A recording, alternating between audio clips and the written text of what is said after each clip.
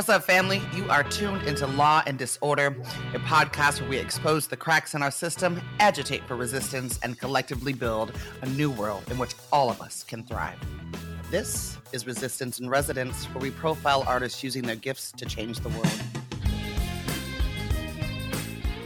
This week's Resistance in Residence artist is keyboard player, composer, and producer with a brand new album called Shapes and Shades, Michael Lewis Auberg. Mike, thanks for joining us. Happy to be here. Thank you for having me. Happy to finally have you. We've been talking about getting you on for a long time. I want to get into some of your work as a touring piano and keyboard player, a producer, and your new album. But before we go there, let's just get to know you a little. Can you tell us about growing up as a young musician in a musical household in Oakland? I know your dad was a touring and recording keyboard player, and your brothers are also musical. Yeah, for sure. What did that look like for you? Yeah, my dad, Phil Auberg, he's a keyboardist, songwriter, solo artist himself. He played for a huge amount of groups and sessions in the 1970s and 80s for Peter Gabriel, the Doobie Brothers, a lot of different groups. And then he was on this label called Windham Hill in the 80s, and I would go to a lot of their shows and watch him play and watch him practice. Some of my earliest memories are just kind of sitting with him at the piano as like a little kid and just pounding out notes and stuff like that. So that was a huge influence on me growing up. But I'd say my mom's influence was as equal, even though she wasn't a professional musician. She was she majored in music history at Mills, and the reason my family moved to Oakland was so that she could go to Mills, and then I was born here and raised in Oakland. And she had a crazy record collection, was just real musical, and was good at describing music as we were listening to it and thinking about it. And in high school, when I really started practicing and getting into playing Black American music, also known as jazz, would go through her record collection, and that's really what kind of started me on my path of becoming who I am today, was going through the records and listening to them a huge amount and trying to play along with them and figuring out what was happening. So those were like the main key things with my dad and my mom. And I have two very musical brothers who play music. I have a record with my younger brother, Danny James. We have a record called Pear that's also out. And am I right that you also had a kind of a family band back in the day when you were around that high school age? Yeah, me and my older brother, Sean, we had a punk rock band called the Masked Men. And we would play like Gilman and all the, we did radio shows and little house parties and opening up for whatever band we could get on in high school. At the same time, I had another band. I was in a lot of bands in high school, so I had another band with my brother Steve Hogan called A Natural Blend, and we would play like Jeffrey's Inner Circle in Oakland and Festival of the Lake and all these different little Oakland things. So I ran the whole gamut. I did also events, and I had my first gig in high school was at this place called the Birdcage, which was a little dive bar on Telegraph with this older musician named Robert Porter, who was the teacher of Ambrose Hackenmussery, who I still play with, a phenomenal trumpet player, and Jonathan Finlayson, another phenomenal trumpet player. And I learned a lot being on this $50 gig a week, playing all the wrong stuff. And they encouraged me by telling me that it was wrong, what I was playing. So yeah, had a lot of experiences in high school, and then also got on with this guy, Josh Jones, who is a phenomenal drummer who played with Don Cherry, was in the Peter Affelbaum group for years, and Omar Sosa and stuff. And he taught me a whole bunch of things as I was playing with him in high school and a little bit into my 20s too. Before your 20s, you were also a product of the Berkeley High Jazz Band. I'm wondering if you can talk a little bit about that experience. I mean, you've mentioned Ambrose and some other people who've gone through the Berkeley High Jazz Band, but I'm wondering if you can like kind of bring us back there. What was that experience like? Because the Berkeley High Jazz Band at that point was nationally and even internationally award-winning. And I know part of your experience in high school was just practicing all the time, right? Oh, for sure. Yeah, I'd wake up before school and practice, I'd practice during school. I'd practice after school. So that was like my thing when I was really getting into it in my sophomore and junior year of high school. I would practice as much as I could, really push myself to practice as much as I could and learn songs, practice technique, work on classical music, listen to as much music as possible, and go see it live as much as possible. And at Berkeley High School, it was just another opportunity to play more and to meet more musicians that were kind of like minded. I actually went with my buddy Dana Stevens, another Berkeley High. Uh, he's a saxophonist and actually multi reed player, but he's on the record as well. We auditioned for Berkeley High together, like we went together and auditioned for it and got in. And yeah, it was cool. I got to go to Montreux Jazz Fest and North Sea Jazz Fest with Berkeley High in my senior year, and it was a blast. It was like my first like international touring experience, playing on the road and traveling and stuff like that. So it Was was there ever a point that you like made a decision that you wanted to be a professional musician, that that's how you wanted to earn your living when you got older, or was that just like part of who you were? yeah, definitely, probably elementary school. I decided I wanted to do music, and just I knew I wanted to, and I just kept at it. I mean, that's incredible. Most people, when they're in elementary school, want to be an astronaut or want to, you set your sights and you really spent your school time figuring out how to make that happen. For sure. Um, yeah, I got terrible grades and just was only focused on music for pretty much my entire high school career, and it's pretty much the same. I'm more balanced now in terms of I have a family and they get more time than the music gets. So um, in that way, I'm more of a complete human being these days. But back then was just music 100%. Yeah, in elementary school, I just had a calling to me. I think as everybody can find, you find ways to escape stuff in life, and music was an escape for me. I could put on headphones and kind of create my own space. I grew up with two other brothers in one room, and so I just didn't ever feel like I had a whole lot of space to myself to kind of carve out a place. So headphones was a good way to like get into something, to get into music, and to create space for myself, and to kind of be transported by music to a different location and a different feeling than whatever I was feeling at the time. And once I got more into music, it could be a technical thing too. I could listen to what the drums were doing, and rather than just being transported emotionally, I can kind of focus in on what's actually happening, like what the drums are playing, what the bass is playing, what the keyboards are playing. I I would kind of use the John Coltrane way that I heard of in high school, which was he would listen to the same song 5 or 6 times, and he would focus on one instrument at a time while he was like for the whole listen through, rather than just kind of letting it hit you and feeling it and kind of picking out things as they come to you, really focusing in on one element at a time and re-listening. And so music is like that. There's a lot of different things you can do with one song. You can listen to it in a lot of different ways. You can let it transport you. You can get into the technical parts of it. So I've been very happy to you be able to have music as a way to take me places, literally and figuratively. Well, let's get into some of that literal. We talked about elementary school, we talked about high school and some of your early gigs in the Bay.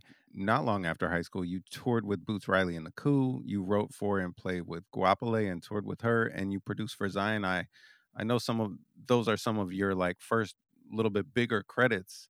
If I remember correctly, the Coup was your first touring gig. Yeah, actually, my first touring gig was actually with the San Francisco Mime Troupe, which an older keyboardist friend of mine, Dred Scott, who lives in New York nowadays, he had recommended me for it, and I went and did that with them.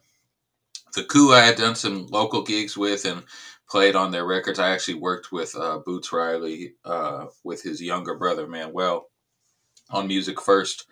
That's kind of how I got started working with Boots, as I was working with his younger brother on music, and then I started working with Boots some. He would pick me up, and we'd go to the studio, and and work on music. And I still work with Boots to this day. I have a couple production credits and writing on the new TV series, I'm a Virgo.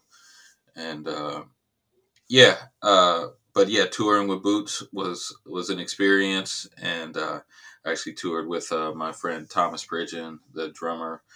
He's on my album as well. We toured with Boots together. Yeah, I did a lot of touring at a young age. Boots, local groups, but then also joined with Layla Hathaway in my early 20s, and did some gigs with Fantasia, the singer, and yeah, quite a bit of touring in my early 20s. I still tour some with Derek Hodge, and kind of slowed down my touring life so that I can be a family man, but am trying to focus more on my own music these days. Well, yeah, I wanted to ask you, and we're maybe jumping ahead a little bit, but you've basically been off the road from touring for quite a few years now.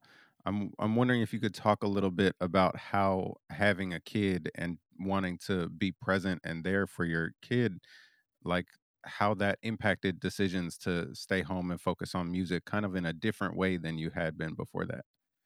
Yeah, well, when I don't know if anybody else has had kids out there that's listening, but when you have a kid, it kind of reorganizes your priorities in a way that you didn't anticipate when you planned on having a child. And things change, and you start having to shift your focus inward to your family. And some musicians don't do that. They just kind of keep doing their musician thing and are out on the road. Um, but I was actually out on the road when my child was around 2, and they were having some issues at home, and I wasn't there.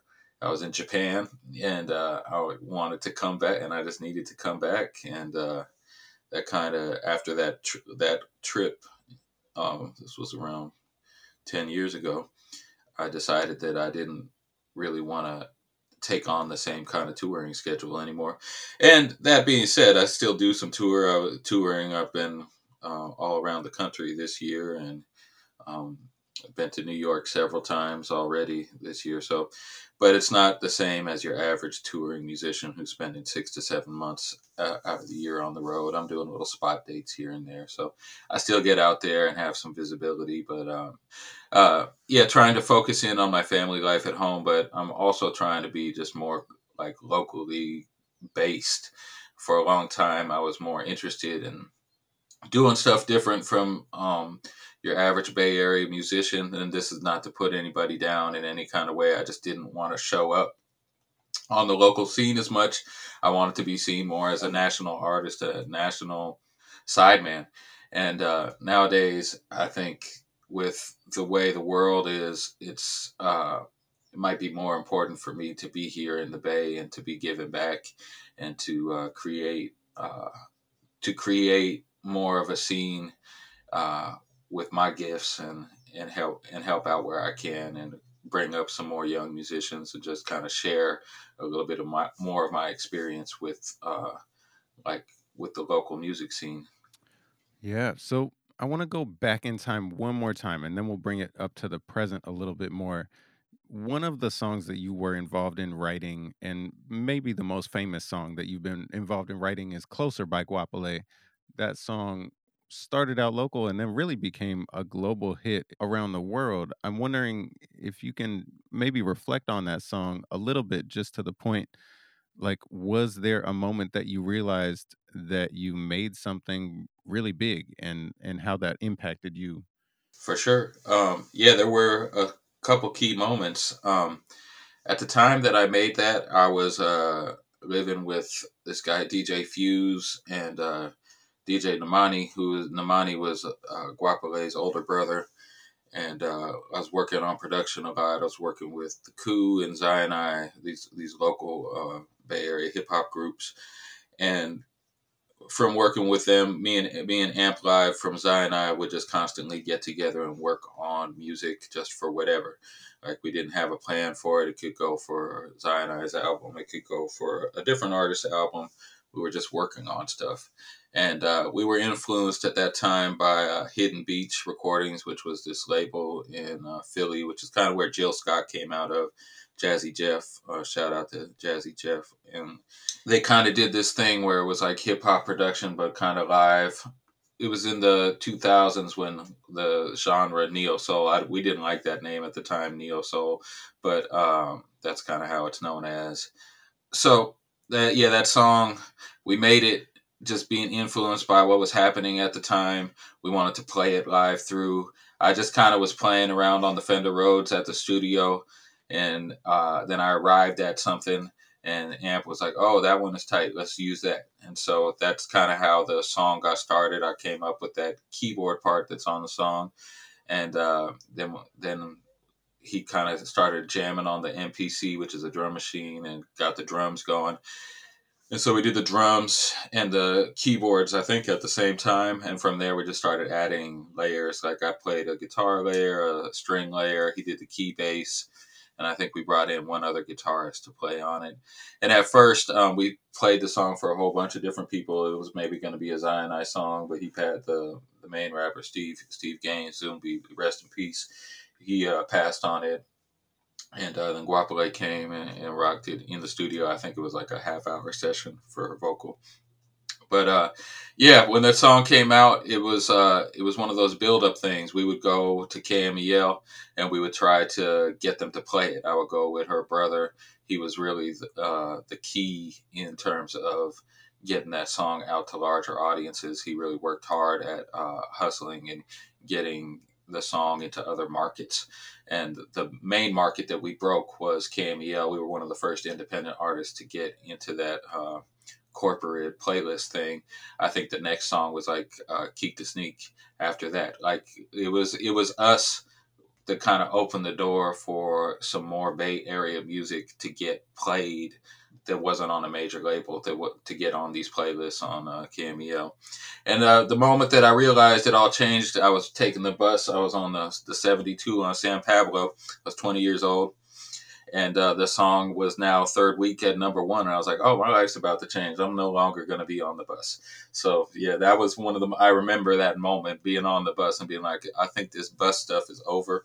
The song has gone #1, and I own a big percentage of the song. So that's how I still get paid from the song. So I'm very thankful for Guapole and her team and Amp Live.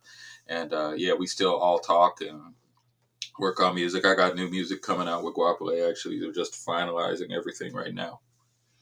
That's super excited. I'm excited to check it out. So you've mentioned quite a few of the artists you've worked with: Guapole, Boots Riley, Layla Hathaway. I know you play with Derek Hodge. You play with Chris Dave. One thing we haven't talked about yet is that you are a white musician, often in the worlds of playing black music, and you mentioned Black American music. You and I have spent a lot of time talking about this. I'm wondering if you can reflect a little bit. What is it like as a white man being aware of the role that you play in mostly black bands, black musical spaces, playing black music? How are you like aware of your own presence, and are there specific ways you approach a band with that dynamic in mind? Yeah, definitely. I think for me, I just need to be humble and be thankful and grateful. And in general, I try to live in that space in all facets of my life, to live in a grateful place for all the experiences that I've had. I'm thankful for all these bands that have invited me to play, like, and to be the kind of lone white dude in the band, for Layla Hathaway, for Guapole, for Derek Hodge, for Chris Dave. I've been pretty much the only white guy on stage for a lot of these groups that I've played in, besides my brother Errol Cooney. We're usually the two white guys in the groups that we've played in.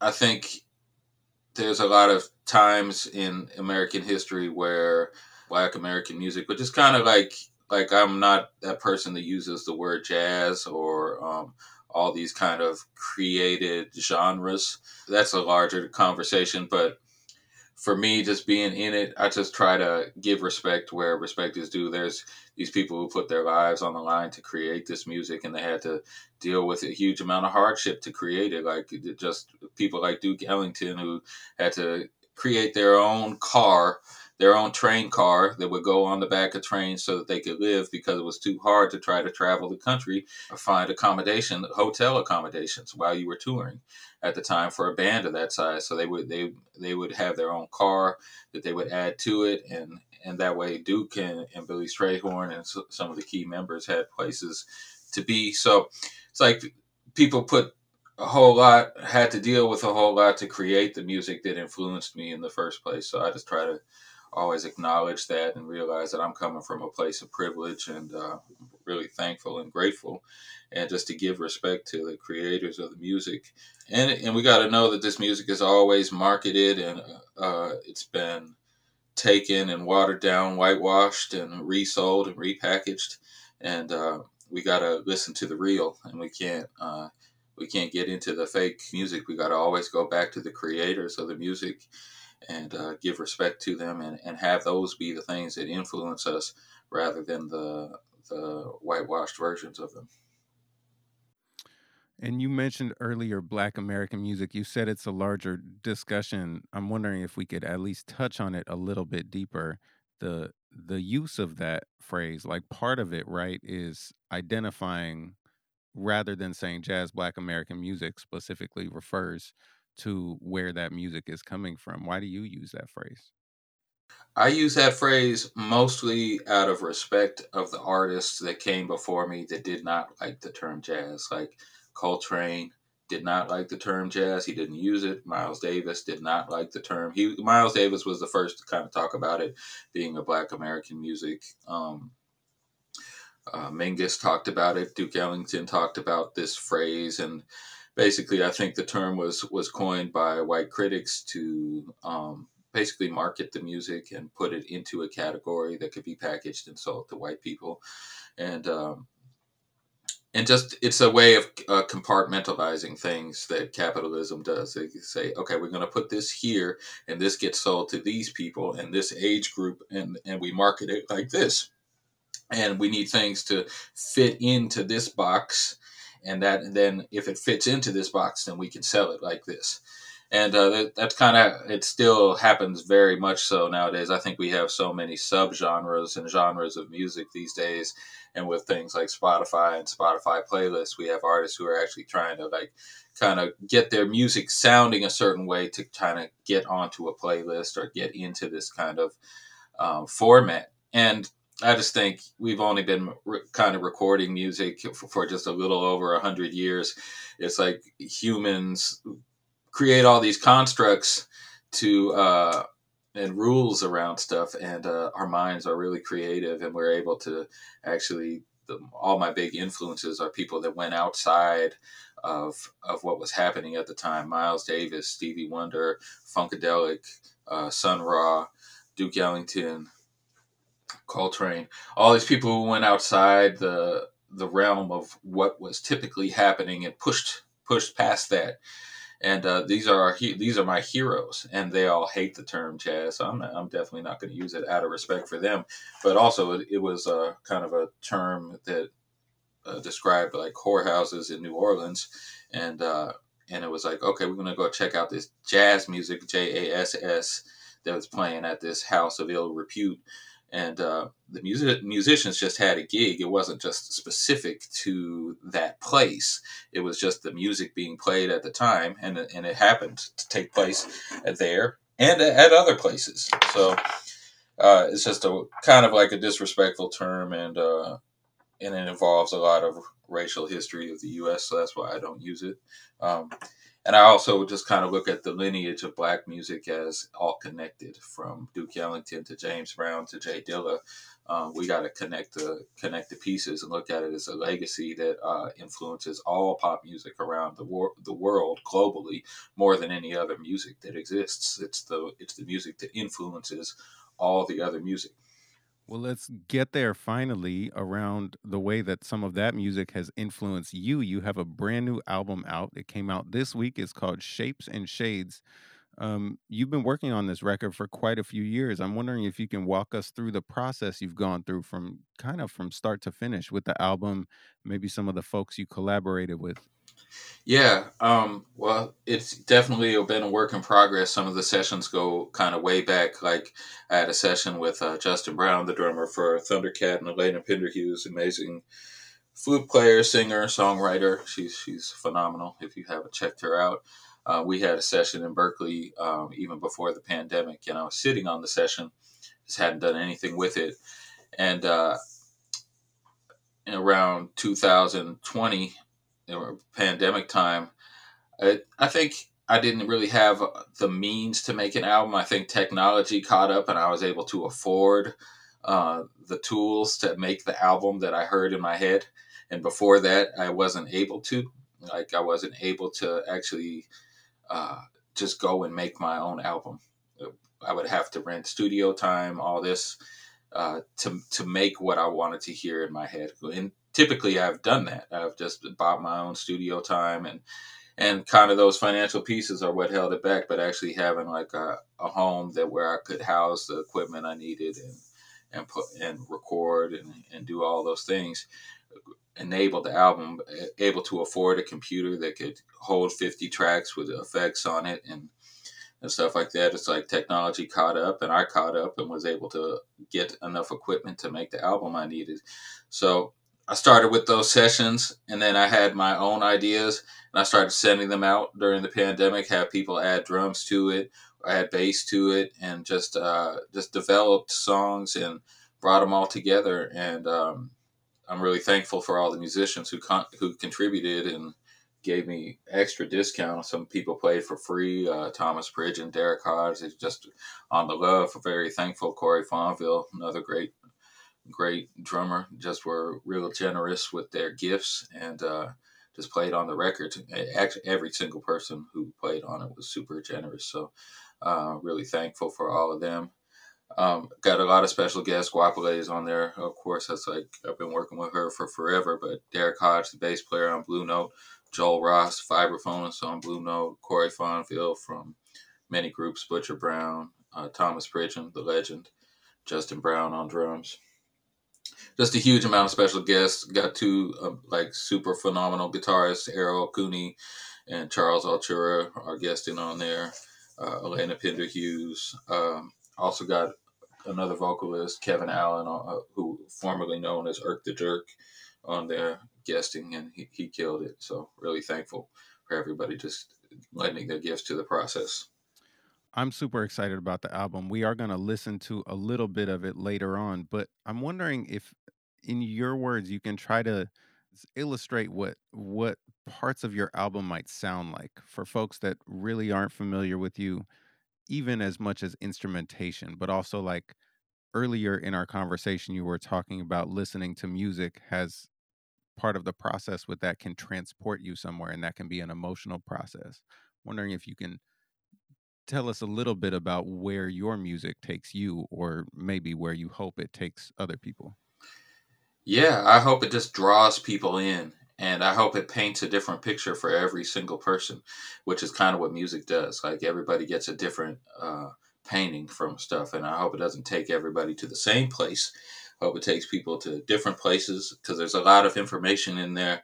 There's a lot of great drummers. There's a lot of me playing a whole bunch of instruments. I think I play 80% of everything on the record, and everybody else is guesting, like kind of like features, almost like a hip hop record. Like I'm featuring people on tracks. But yeah, like I said, I'm a student of Black American music, but I also have a million other influences, like Brian Eno, avant-garde composers. I don't just have one bag, and I really take all these things that I've listened to over the years, and I filter them. I'm the filter, and I'm the sound.